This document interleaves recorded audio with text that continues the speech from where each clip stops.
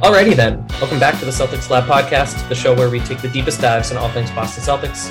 I'm your host, Cameron Tepetsabai, joined as I always am by Alex Goldberg and Dr. Justin Quinn. You know, they say that those who can't do teach, and those who can't teach gym. And even though this podcast is hosted by three teachers, we thought that before we gave out any grades for this Celtics offseason, we'd bring in some help. So let's give a warm Celtics Lab podcast welcome to Mr. Michael Pina. Mike, how are you? I'm doing great, guys. Thanks so much for having me. This is a true pleasure and an honor. Yeah, you have a bunch of curmudgeonly teachers who are starting school, so you have to be the most informative and the brightest person in the room right now. Alex and Justin, how are you? Michael's reaction was far better, or far more enthusiastic, I should say, than some of my students at 8 a.m. who said, I'm falling asleep and you can talk all you want, but I'm about to go to bed. So if any of you fine people are listening, my students, that's a joke. I don't mean that. You're all wonderful. Well, for those who are not aware, I am in Mexico City and have been dealing with rampant construction all around my apartment since forever, basically. And I thought that I was going to get a new twist in terms of people chopping down a tree with chainsaws in my front yard, but luckily they went away about an hour ago. So I'm pretty happy. Cool. You have the most exciting block in all of Mexico City, as far as I can tell, because it's always something. I'm doing great. Thanks for asking. Anyways, Mike comes from us from Sports Illustrated and is the co-host of the Open Floor podcast. So if for some reason we're not filling your podcast needs, you can go check that out. And in the lab portion of the programming on the Celtics Lab podcast, Mike is going to help us break down the offseason and give out some grades. But first, as we were wont to do, we're going to tackle a bit of this week's news. And actually, that's not even true because, Mike, selfishly, I'm going to ask you about something that happened a year ago.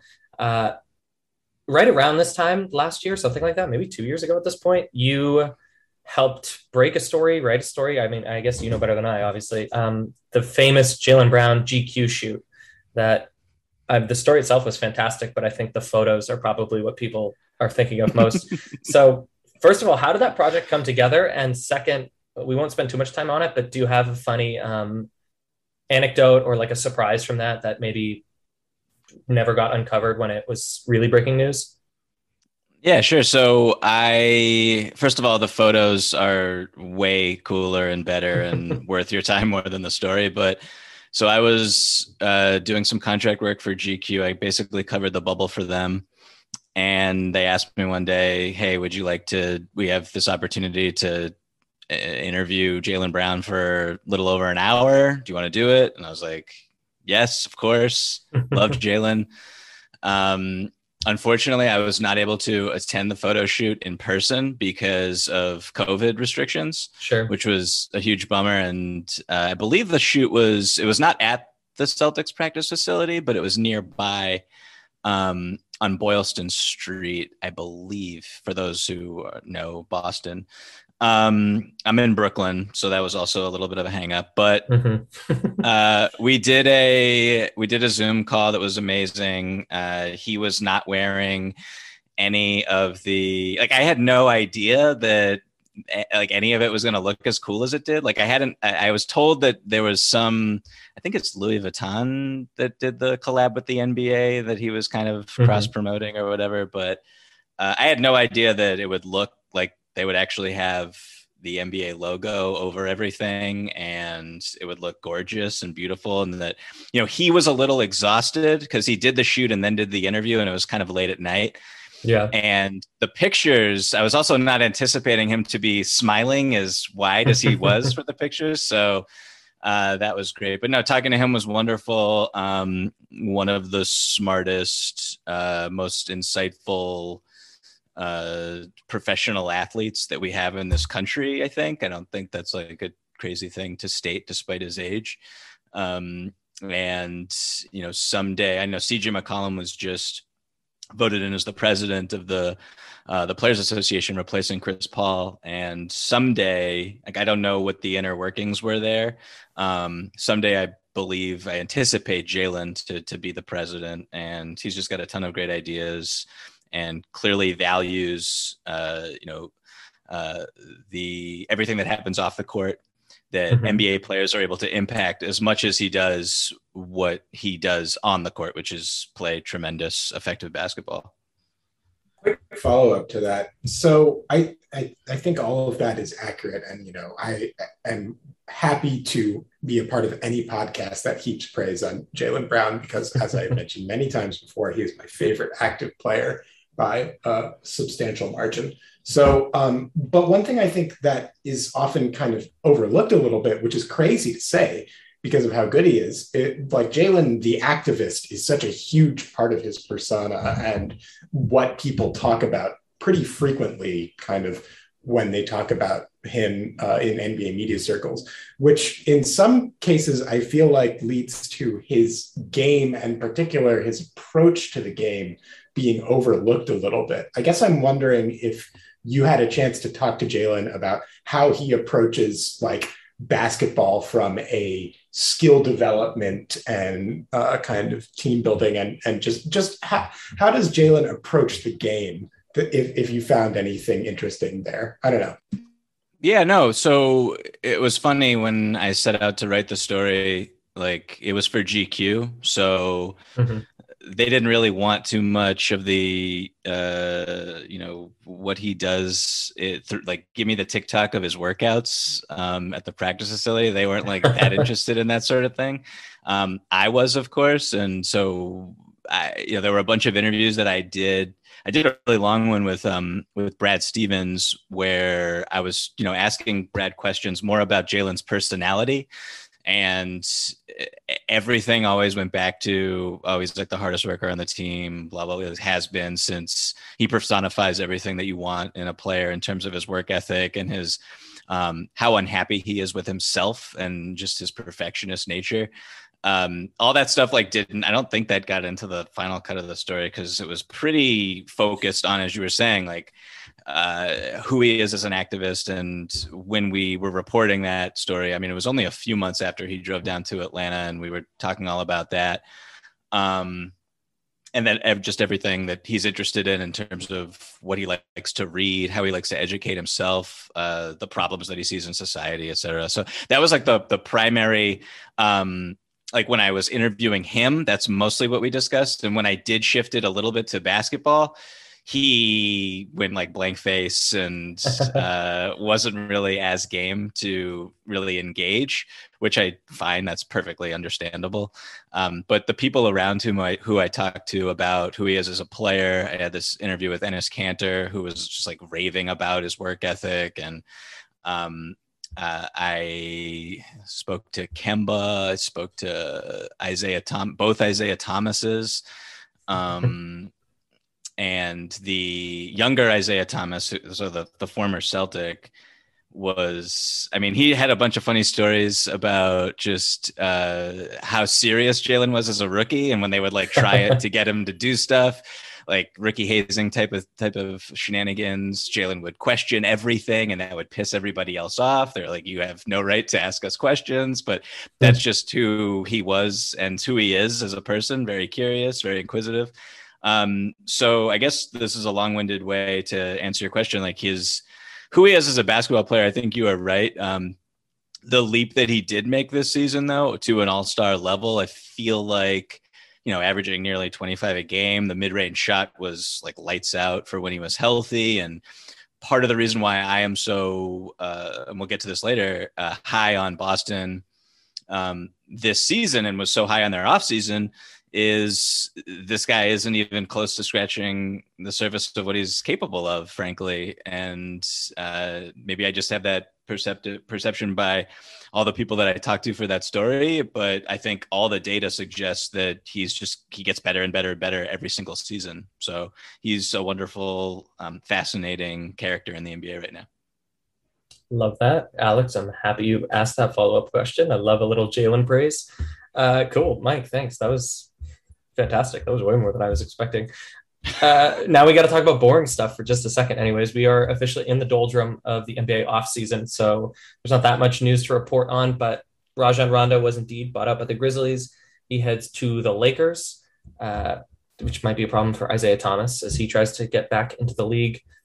Lauri Markkanen, I can't believe it, is not a Boston Celtic. Who saw that coming? He is... oh my God, where is he going? Cleveland. He's going to Cleveland. Thank you. Yeah. Big contract too. He got $76 million from them or something. Yeah, and just out to round out some reporting.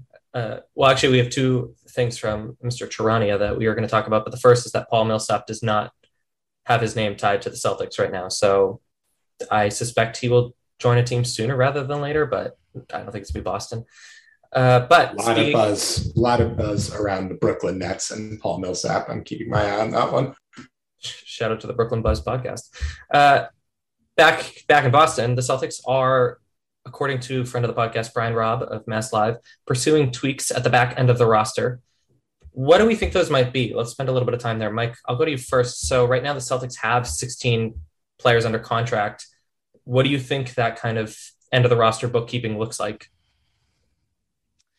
I mean, you mentioned Millsap, and I've wanted Paul Millsap to go to the Celtics for like 17 years. Like so it's a little I mean, I understand the Enes Kanter signing, and I understand that Paul Millsap may not be interested in a vet min deal. And I understand that those are two different players. But like, I don't know. I thought that the need to, like, Paul Millsap is still able to provide some stretch offensively. He's a ball mover. He can, post up smaller players still in limited minutes. And he's not, like, his hands are still really fast on defense. And so, I mean, he's just like this great veteran presence. So like, I thought that would have been a much better, a productive signing than Kanter, who I understand the value that Kanter brings as well, and was a part of Boston's roster when they went to the conference finals a couple of years ago. Beyond that, like, I mean, I don't really know any specific names right now that I would hope that whoever they bring in is established, is happy not to play a lot, because I feel like whoever would come in now as a veteran would be someone to assuage a locker room, still a relatively young one. So that's like, bring Gerald Green back. I don't know who else, and specifically, I think this team needs right now who is available. I think that if we do see any changes in the roster, besides just cutting a player, that the Celtics would probably prefer to trade a 2-for-1 and get somebody who fits maybe as a power forward-y kind of, on the high end of the forward spectrum, to kind of give them a little bit more depth besides Jabari Parker. But ultimately, I think it may just end up coming to somebody getting Carson Edwards and a bunch of money to cover his salary. That's probably my anticipation for how they're going to settle the 16-man problem. Yeah, we've said that for like 5 weeks now, but Carson Edwards remains on the Celtics. Yeah. I mean, I think that's probably pretty close, Justin. I think there is definitely a possibility that Chris Dunn is only here for a cup of coffee and is flipped in a deal for a forward X to be named later, as you said earlier.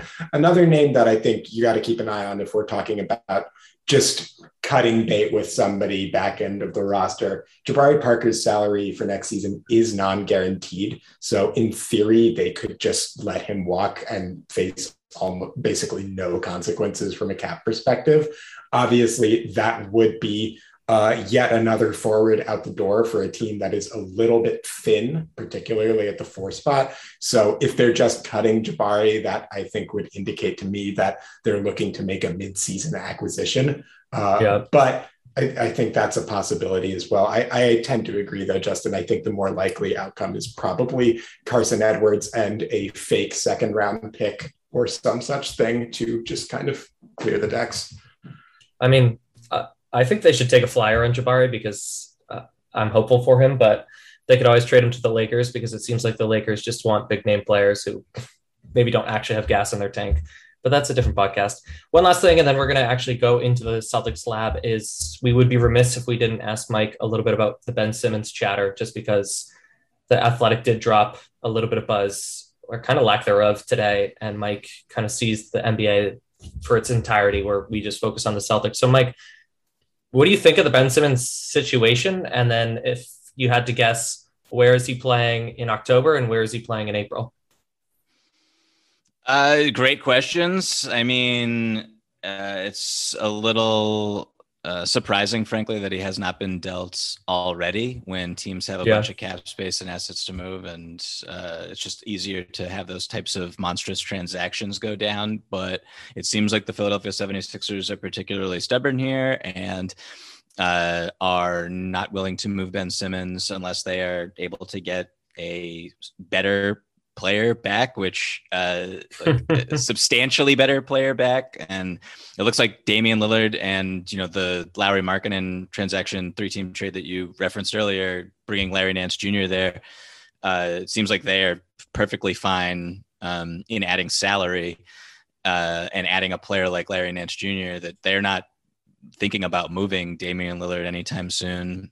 Brad Beal seems okay in Washington for right now. So one of the teams that they were linked to was the Minnesota Timberwolves. And I love that fit for Ben Simmons. I love that fit for Minnesota. I don't know exactly who would go to the Philadelphia 76ers, but, you would imagine it's D'Angelo Russell, it's Malik Beasley, it's maybe Jaden McDaniels and a bunch of picks. And to me, that seems very fair, like a fair in a vacuum transaction. But, if you're Philly and you want to win the championship and you have Joel Embiid, whose career could end any second, and you're trying to maximize that window, like I understand why maybe you don't do that. But I don't know. It's very tricky.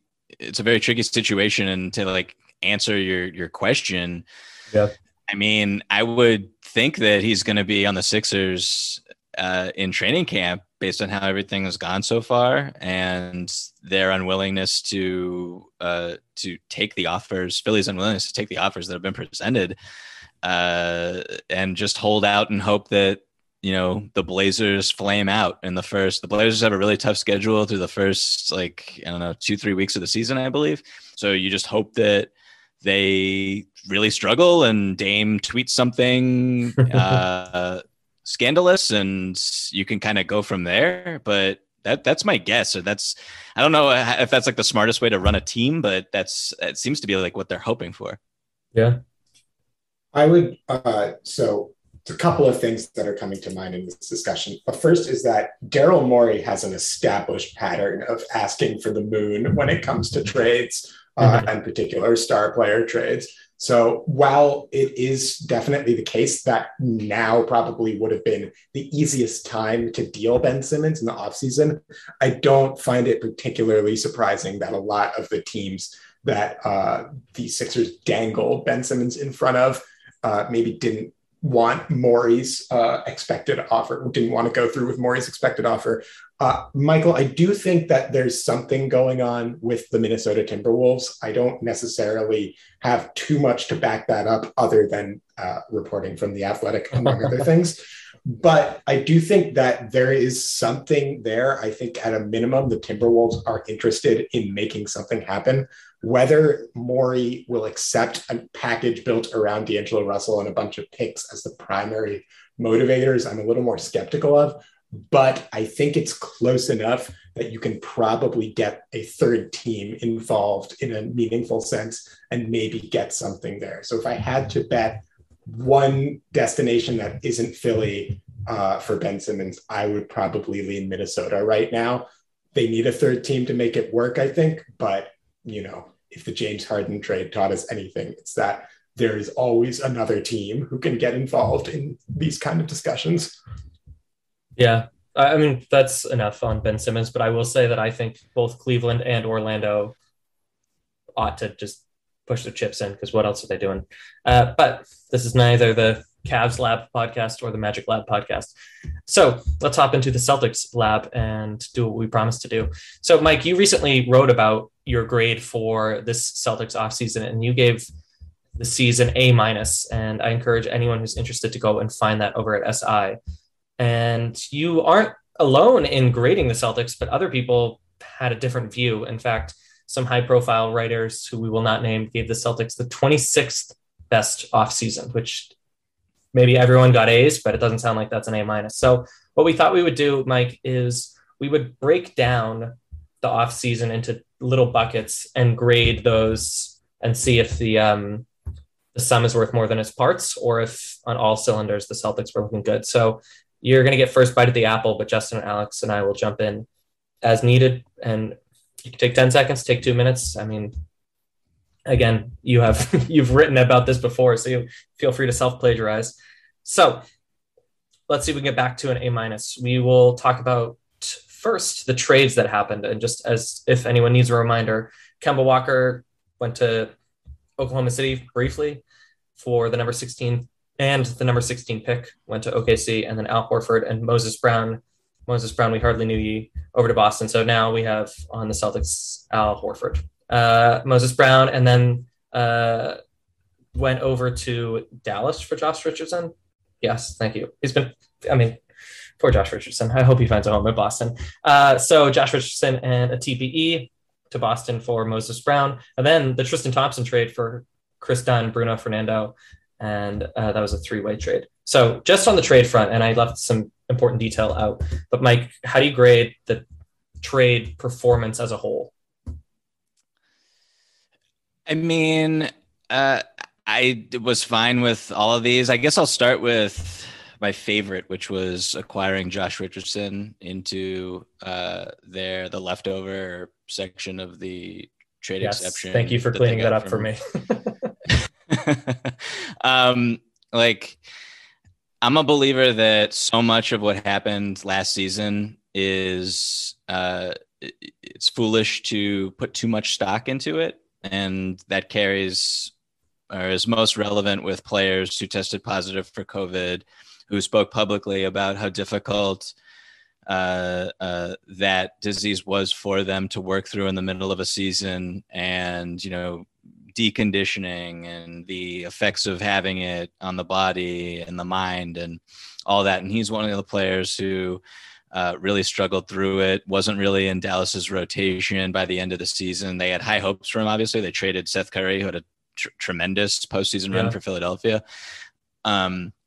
And they thought that, he would be a secondary ball handler for them who could run some pick and roll, take some offensive pressure off of Luka, hit spot up threes. He really wasn't able to do too much of that, let alone be on the floor to provide some of the defense that we saw from him in Philadelphia. And then before that in Miami, where he had the best season of his career. So I think just like betting on Josh Richardson to look more like the guy who we last saw in Miami is pretty smart, particularly when the opportunity cost is re-signing Evan Fournier, who Josh Richardson basically replaced Evan Fournier in the rotation, I would think. And re-signing Evan Fournier to the deal that he signed with the New York Knicks, which would also erase the giant trade exception you got with that sign and trade.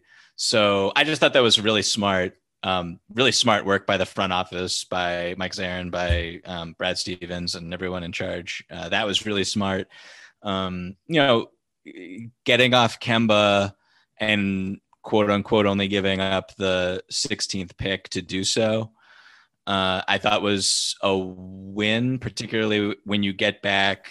And Al Horford, who, when he did play in Oklahoma City last year before they kind of shelved him, he wasn't like getting to the free throw line, and he wasn't like a total beast on the glass or in the paint or anything like that, but he was playing some solid basketball for where he is in his career and trying to,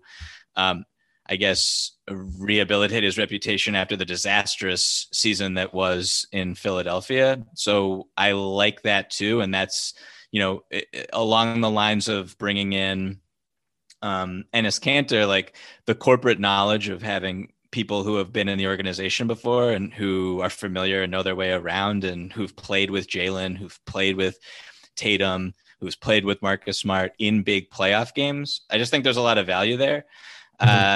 And, getting rid of Tristan Thompson, point blank period, just stroke of genius. I don't really care what comes back in that one. But I do love Chris Dunn, and Chris Dunn before he got hurt, I felt like was, and a ton of advanced statistics back this up, just like one of the better defenders at his position, just an absolute hawk.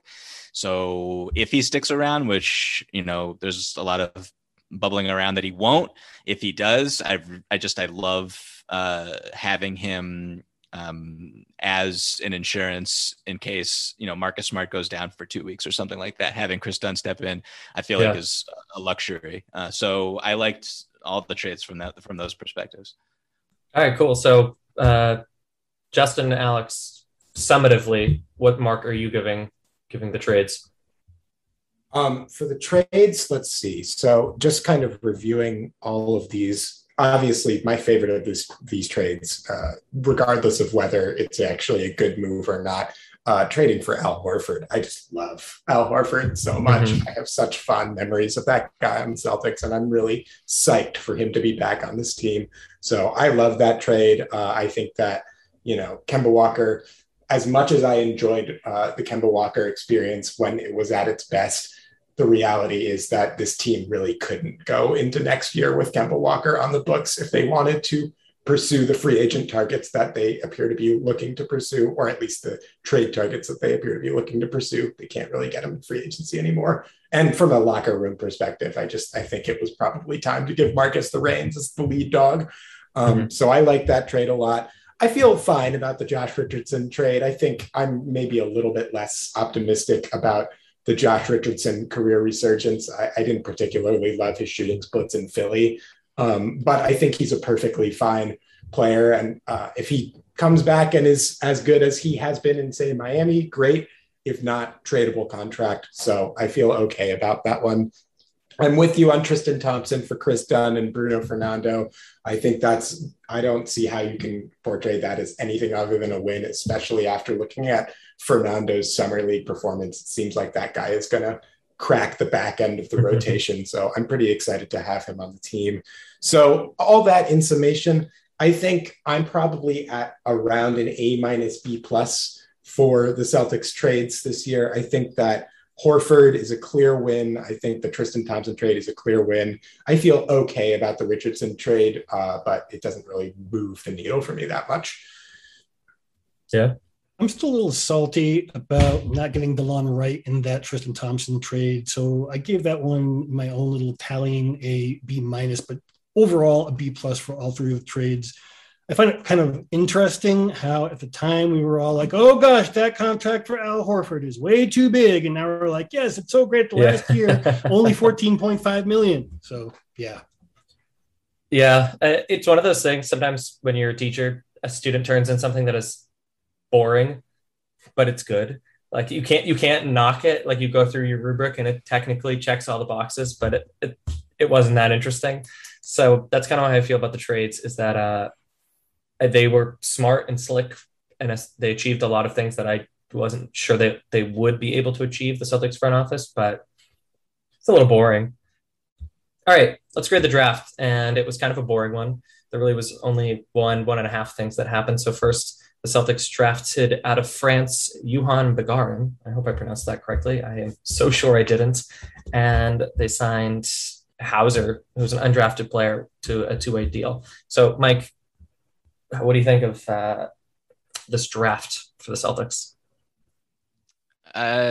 Awesome draft for the Celtics. No, I don't really know draft stuff for any team. I don't want to say I like intentionally go out of my way to not watch college basketball and not really care too much about summer league either. But I spend my time,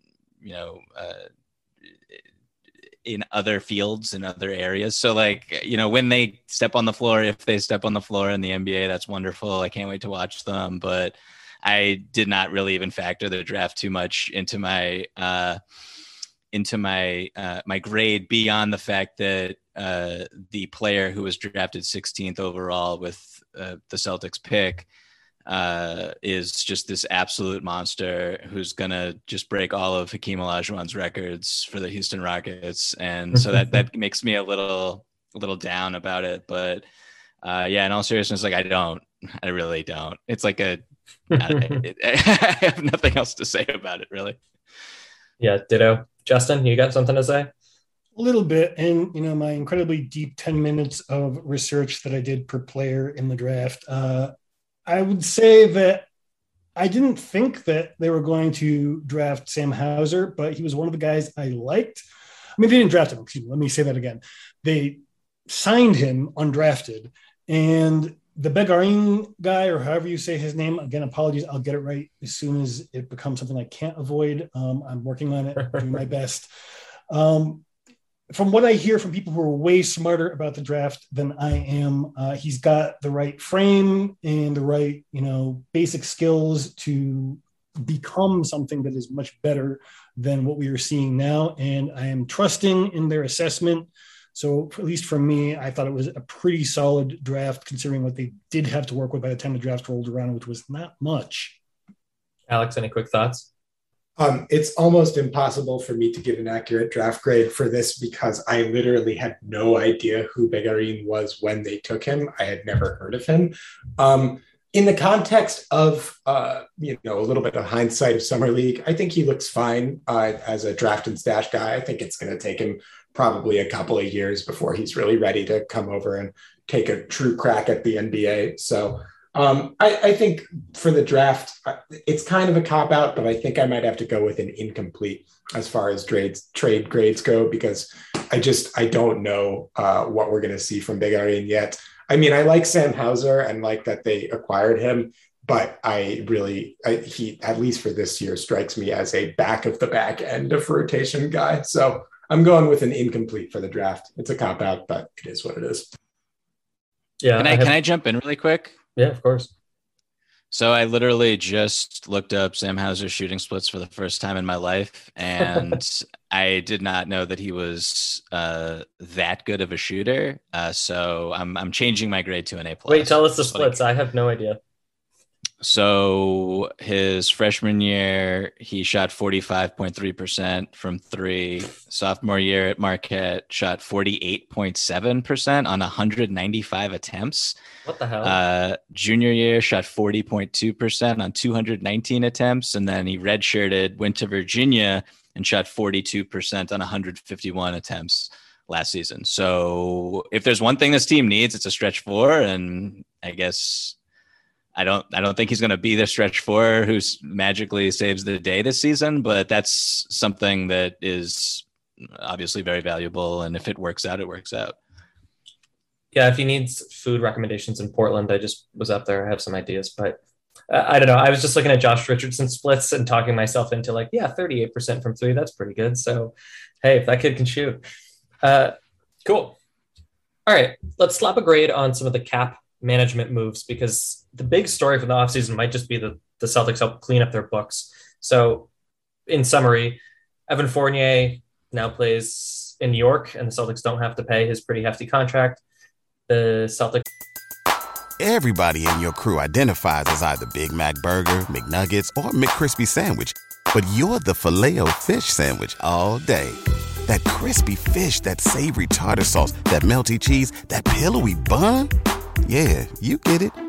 Every time. And if you love the Filet-O-Fish, right now you can catch two of the classics you love for just $6. Limited time only. Price and participation may vary. Cannot be combined with any other offer. Single item at regular price. Ba-da-ba-ba-ba. Created a $17.1 million TPE in doing so. They worked with the Knicks on that. They gave away 2 second-round picks, I believe. Ogilvy is gone. Waters is gone. Probably Taco Fall is on his way out, so the Celtics will not be paying their contracts. And they guaranteed $100,000 of Jabari Parker's contract by not waiving him last week. So the big thing really is the Evan Fournier TPE, getting Schroeder on the cheap, getting Josh Richardson in a previous TPE, and creating some smaller ones along the way. I mean, Mike, you can talk about those if you think those are interesting. But yeah, looking at the salary stuff, Mike, what kind of grade or assessment do you give? Yeah, I mean, with these particular moves that you mentioned, I know that a lot of people like to poke fun at the creation of large trade exceptions, but they're incredibly useful if you have a really high salary as a team. So I don't personally fall into that category of making jokes about trade except I think they're helpful. And in particular, I don't foresee the Celtics necessarily using this trade exception. Maybe they do during this season. Maybe they exceed all expectations on the court, and it makes so much sense to continue to get better in some form or fashion with a consolidation trade. Yeah, I said that word correctly. But I think it's really valuable to have in the offseason next year, and there's a lot more flexibility with things you can do if you have it. So I do like that. And in conjunction with letting Evan Fournier walk, I think one of the things that poorly run organizations do is they double down on their mistakes. Mm-hmm. And I'm not necessarily calling the decision to trade for Evan Fournier at last year's trade deadline a mistake. I see the logic there, and they did not know that Jaylen Brown would miss the rest of the season and not be available in the playoffs. And there was some reason to believe that the ship could turn around based on the pedigree of everybody involved. And if they could just get healthy, it would turn around for them. So I understood the thinking in trying to get more shooting. And Evan Fournier was lights out last year as a shooter. But you don't want to re-sign him. I think a poorly run team would have re-signed Evan Fournier to the deal that either he got from the Knicks or even one, although, the team option in the last year, the deal is fine, but either, signing him to that type of contract or one even more damaging to your cap sheet is just not what you want, because I don't know what the exact trade value of Evan Fournier is at that money. I wouldn't say that it's particularly great. And he's also someone who throughout his career has just not really been a plus player in postseason basketball. And if you have someone as talented as Jason Tatum, someone as talented as Jaylen Brown, and your sights are on someday winning the championship, then having Evan Fournier on the roster playing big minutes kind of jibes against that, in my opinion. And I know the Brooklyn Nets are a particularly threatening offense in the way that they can, force mismatches and break you down in isolation, but they were an absolute nightmare for Evan Fournier. And I don't know how he could be on the court in a potential series against that team in the foreseeable future. So letting him go, and again, kind of in conjunction with the Josh Richardson trade, replacing him with someone who is a plus defender, who will not be attacked in that way, who is a worse shooter for sure, but you have faith can bounce back to being a 38-39% spot up 3-point shooter with wide open attempts, who can also handle the ball, run pick and roll. I like all those moves, and when they tie them together, they make sense to me. Yeah, no, absolutely. I mean, we talked about that as such several times. I think the theme of this summer has been, we're shocked at how well all the chips are landing for the Celtics. But Justin, just in terms of the cap stuff, where do you come down on that? I'm very happy with it. It's one of the strongest sections, I think, of the offseason. I understand people who are looking at the Fournier situation and the TPE generated as an incomplete, because it is. But at the other end of the spectrum, I'm also pretty happy that we have not, kind of crashed and burned into a disaster that I really was afraid was like the cumulative effect of Danny Ainge trying to kind of ride two timelines for way too long, forcing him to continually try to keep people in the fold that then would, walk and leave the team in a worse and worse situation in terms of talent. And these TPEs are kind of like the parachute, and the fact that he managed to take that parachute and deploy it one more time to hopefully a Davis Bertans sized trade exception or thereof sort of player. I do think that you can be critical and say, well, I need to see what will happen. But looking at this as a Brad Stevens joint, in that he is the guy in charge, doing what he can with what the previous regime did, I don't see how you could grade this lower than say it's a very worst, a B+. And because I'm a fan of how this is shaping up, I give it an A. All right. I love that. What about you, Alex? I think it's a solid A for me as well. I think that, I liked Evan Fournier, and I thought that his presence on the team was a much needed breath of fresh air after what was an objectively miserable season for a lot of last year. But Evan Fournier at the number that the Knicks gave him is just way too high of a price that the Celtics were not able to pay. And I think that it was a wise decision to let him walk in that respect. I think that Semi Ojeleye was a source of deep and profound psychological pain for me last year, as much of a nice guy as he is. And I really do wish him well on the Bucks. I hope he succeeds and finds a place in the NBA. But I have Vietnam-style flashbacks to watching Semi Ojeleye take corner threes and just slam them off the front of the rim. Tremont Waters, again, nice guy, fun spark plug, but just a little bit too limited in his skill set and size to really be an impact guy on the roster. And Taco Fall, I actually think that it's for the best that Taco time is over in Boston, because I kind of think that the relationship that Celtics fans had with Taco Fall towards the end was getting a little weird.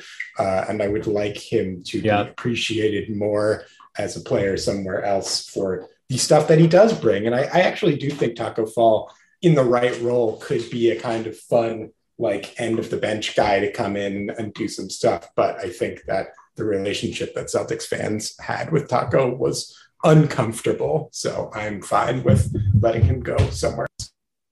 Yeah, that's it's unfortunately pretty true. And also what is true is, Mike, what you said is there are a lot of bad teams in the NBA who signed really bad contracts. So apropos of nothing else, and this is, I guess, a segue, I think the Celtics books are really clean right now. And there are a lot of teams that, first of all, couldn't pull off what the Celtics front office has been pulling off over the past few weeks, but also a lot of teams in really tough situations. So I think what's so great, I like the Richardson flyer, I like the Schroeder flyer, I like letting Fournier walk, but I also like that it's really setting up, let's see what the Jays are actually about, what they can do without COVID, without broken wrists. And if it's something we like a lot, we have all of the puzzle pieces ready to maneuver that. And to that end, some of those puzzle pieces include a Marcus Smart extension, a Robert Williams extension, and a mini Josh Richardson extension. So, Mike, on that front, what kind of grade are you giving on just the extensions?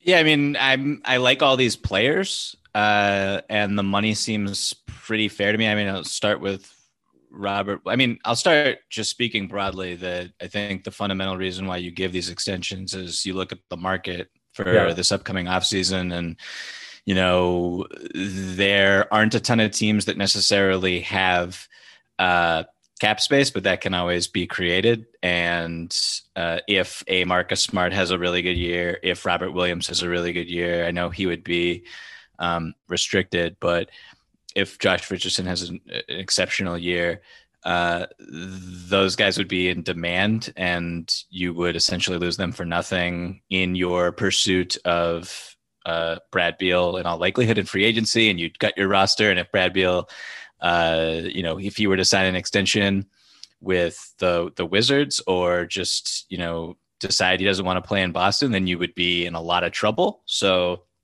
I like the thought process there as a team that clearly likes these guys, that really value Marcus Smart. He's one of my favorite players on the team. He's one of my favorite Celtics of all time. And I think he's someone who, did not have the best shooting season last year, but I personally think that has kind of rebounded as someone who maybe he takes too many difficult ones, off balance pull-ups when, you're earlier in the shot clock than a shot like that would grant. But I think he's a pretty solid shooter. He's someone around the league. CJ McCollum just did this interview where he praised that contract and spoke of how Marcus Smart is a shooter now in this league.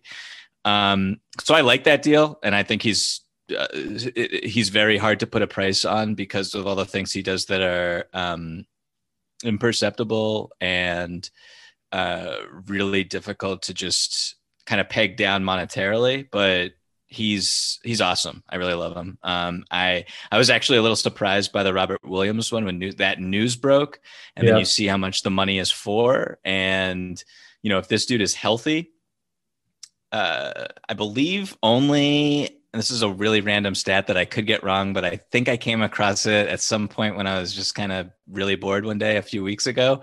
But in the first 3 seasons of his career, among players who've played at least 100 games, I believe Robert Williams' win shares per 48 minutes are only bested by Wilt Chamberlain and like 3 other guys in the NBA history. Yeah. Okay. So clearly on his way to the Hall of Fame.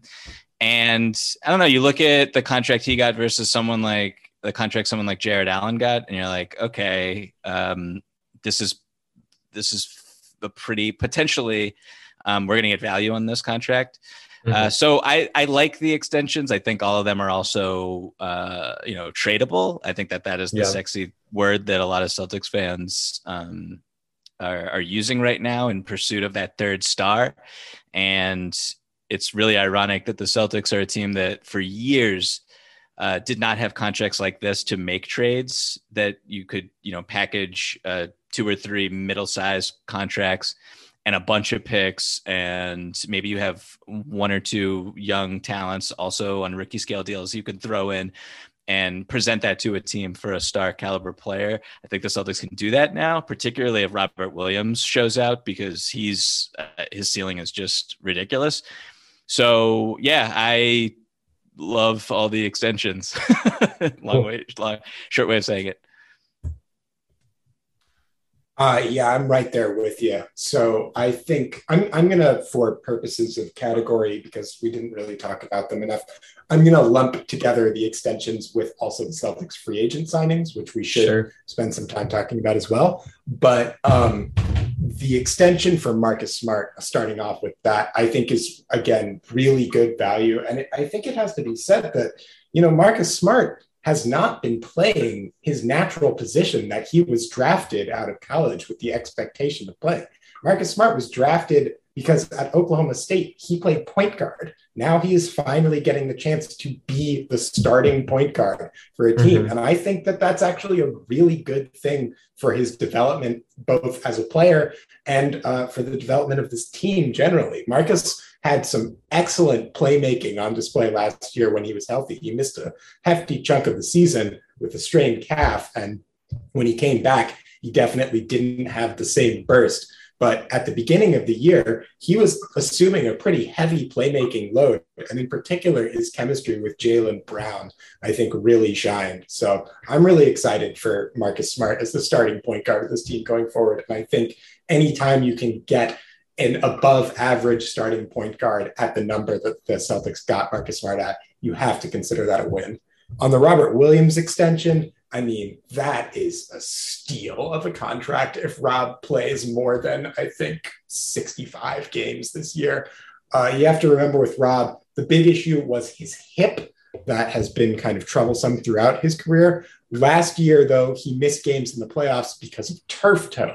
Turf toe is an incredibly painful injury, but it's also one that can be relatively easily healed by just resting. So if Rob is coming into this year healthy, and with the addition of Al Horford to take some pressure off of him, I think that there's a real chance that we could see him play a substantially improved number of games this year. And if that's the case, that is just one of the best contracts that currently exists for big men in the league today, I think. The Josh Richardson extension, solid. I think it gives the Celtics a couple of options there with regard to that, because Josh Richardson, if you add that extra year on, he's got a little bit more value as a trade piece, as an expiring contract. And if he plays well and you want to keep Josh Richardson and make him part of your team going forward, then you've got him for an extra year on a relatively decent deal. So I like all of the extensions. I think summed together, I would give all of them an A. And I think that it's probably the best, maybe the second best part of the Celtics offseason. We'll get to that later. And then with the other free agent signings, I mean, Dennis Schroeder for well below market value. It sucks for Dennis Schroeder, and I feel bad for him. But from a contract perspective, that's a bargain 6-man that you just got with the mid-level exception. That's a great deal. Schroeder nearly won 6-man of the year in Oklahoma City. And his Cantor, again, veteran minimum, perfectly fine as a locker room guy. You might be able to throw him at Embiid for 12 minutes or something just to kind of mess him up. And, Cantor is much beloved and liked by guys like Marcus Smart, guys like Jaylen Brown. So I think that's a perfectly solid deal as long as you aren't expecting him to play upwards of 20 minutes a game. If you are, then maybe we have some other things to talk about. But yeah, no, I think that from the Celtics free agent and re-signing perspective, I think they hit it out of the park. And I think it was a really strong offseason all around. I think I'll add to that is the Rob Williams contract might look like an insane bargain when the new TV money comes into the league. Yep. It's if he even if he isn't, any healthier than he has been, it would still probably look like a good value by that point.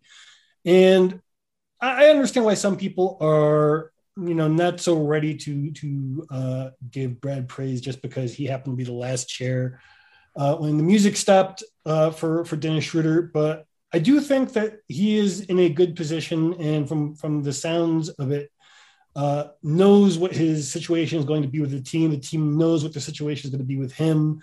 So I think that at the very worst case, you might be able to recoup some draft assets from him, and maybe even Enes Kanter if there proves not to be enough big man time to keep him happy, which is something that a team could use when they're trying to land a third star. There couldn't possibly be something for me to add at this point, but we have one last category to grade, although we haven't been very consistent with our grades. We give a lot of feedback. That's kind of en vogue right now in grading anyways. So the last kind of section of the Celtics offseason that we want to talk about is kind of a meta one.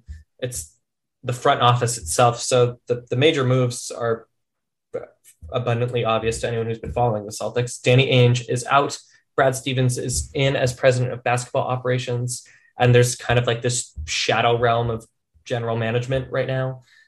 Brad Stevens obviously will not be coaching, and Ime Udoka is in. And then people like Will Hardy and Damon Stoudemire are joining Udoka's bench. So, Mike, either sitting here today at the end of August, or considering what you were thinking about this team once they were bounced from the playoffs back in, was it May? That feels like a lifetime ago. What do you think of this new regime change? What do you think of this new Celtics front office? It's seismic. It still feels a little weird. Mm-hmm. I guess I'll start with, all this stuff is like really hard to grade and judge for, like, obviously at this point. But I'll start with Udoka, who what we do know about him is very impressive. Spent years as Greg Popovich. First of all, he's a former player. When he went into coaching, spent years as Greg Popovich's right-hand man on San Antonio's sideline. Went to Philadelphia, was next to Brett Brown. Went to Brooklyn, was next to Steve Nash. Has a relationship with so many stars throughout the league because of Team USA and his involvement there. And I'm a big believer that right now in the NBA, your ability to draw up schemes and develop a sound basketball philosophy and draw up plays after timeouts, like all that's wonderful and it's necessary. Mm-hmm. But like the relationships that you have with players who are on your team and also around the league, particularly when you're trying to win a title, Ime Udoka sitting in pitch meetings for free agents or guys who want to play in Boston, I think that has tremendous value. And I love that aspect of it. Absolutely. So if I was kind of bummed when I think Stevens is a tremendous head coach and had a tremendous run with the Celtics. So I was bummed when the news hit that he was going to not only, I guess, that he would step aside, but also like go to the front office. It was kind of very confusing. And the move from there is like, okay, at the time it was, okay, who's going to be the head coach? But so there was some uncertainty in the air. But when you hire someone like Ime Udoka, who's been around, who frankly should have been a head coach already, it's terrific. And like I said, he already has relationships. He had relationships with Marcus Smart, with Tatum, with Jaylen. and just guys around the league who are really good, who respect him, and he can talk tough with them and they're not going to pout, which is also very important in today's league with the young stars. So I love that hire a lot. Can't say enough nice things about it. Danny Ainge, talking about relationships. No one had more relationships around the NBA than he did in terms of people who are presidents of their respective organizations. So I think that, his ability to start conversations with people that'll be felt maybe, but at the same time, someone like Mike Zarin knows everybody and has been around the block as well.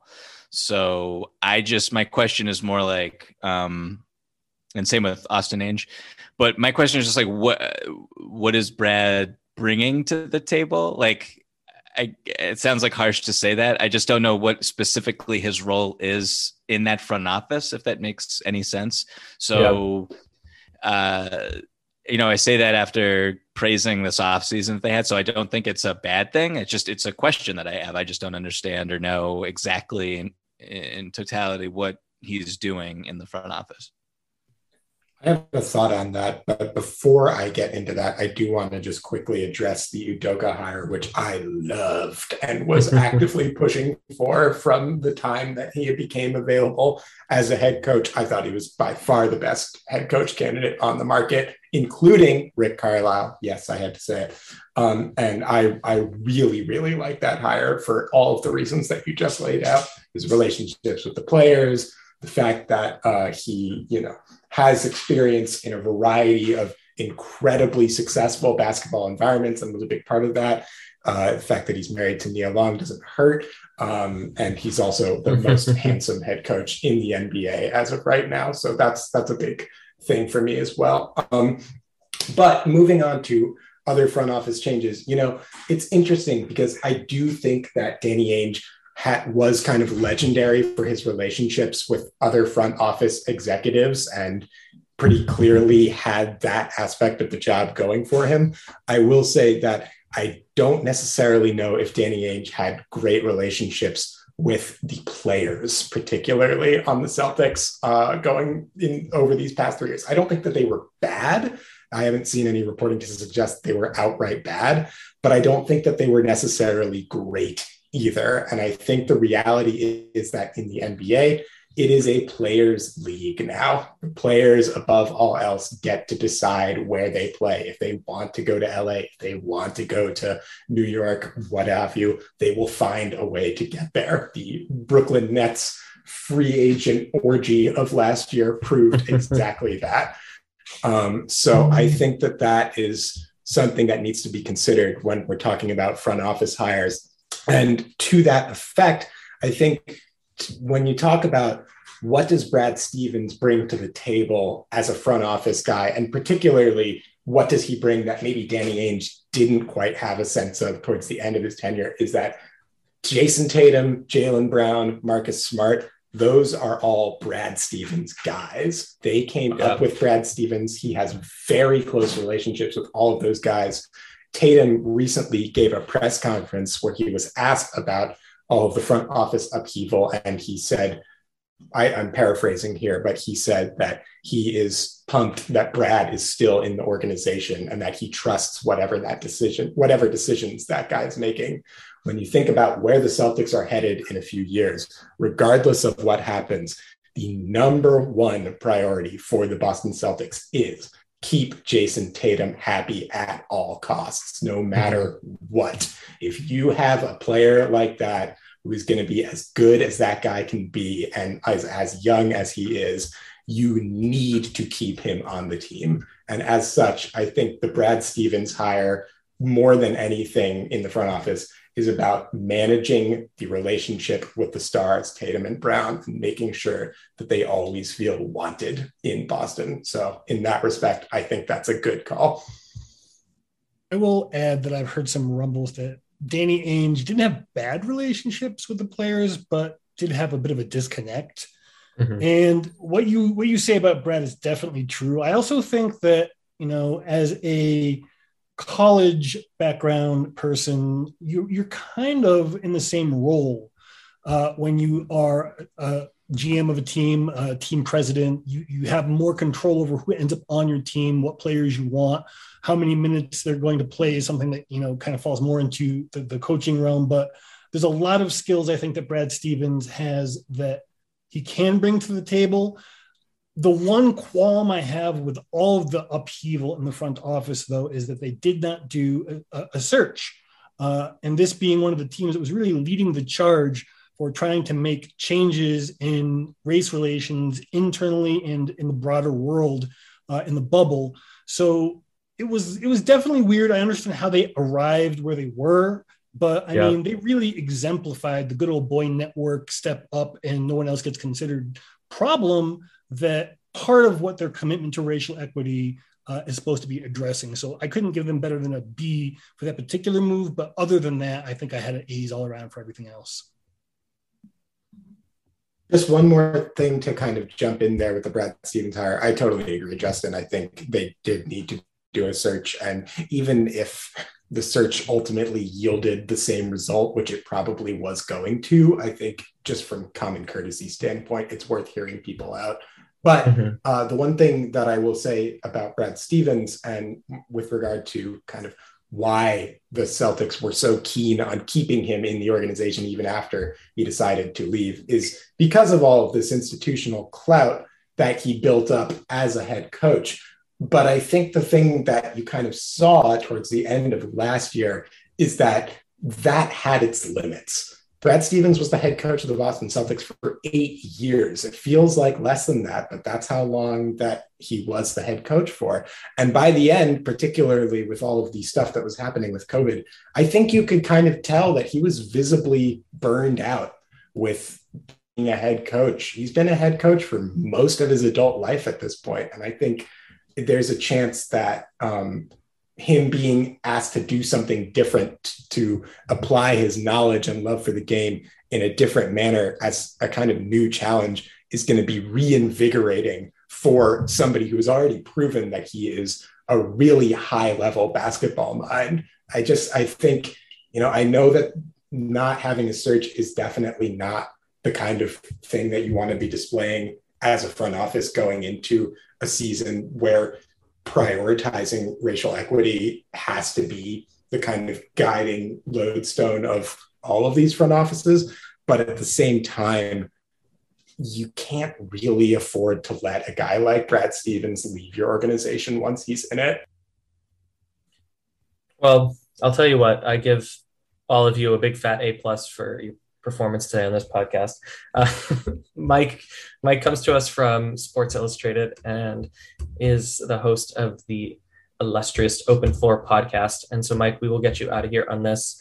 I'm going to give you an opportunity to change your overall Celtics offseason grade. Again, you wrote A-, no cognitive dissonance. You can change your mind. And then second, we were going to talk about the East in general, but we've talked long enough. So very, very, very briefly, I will tell you that the early sports books have the over and under for win total for the Celtics at 46.5. Are you taking the over, the under, or are you pushing? So you're going to change your grade, and 46.5 is the number to beat. What do you think? I am not changing my grade. All right. And I think I'm going over, even though I'm atrocious at over under betting, and win totals usually mean nothing to me. But I do think that I think that if this is like not a great novel statement, but if this team has more health at important positions, and I just think that the defense can carry them through a regular season in a way that we haven't seen in a while. And the ceiling on defense is really, really high.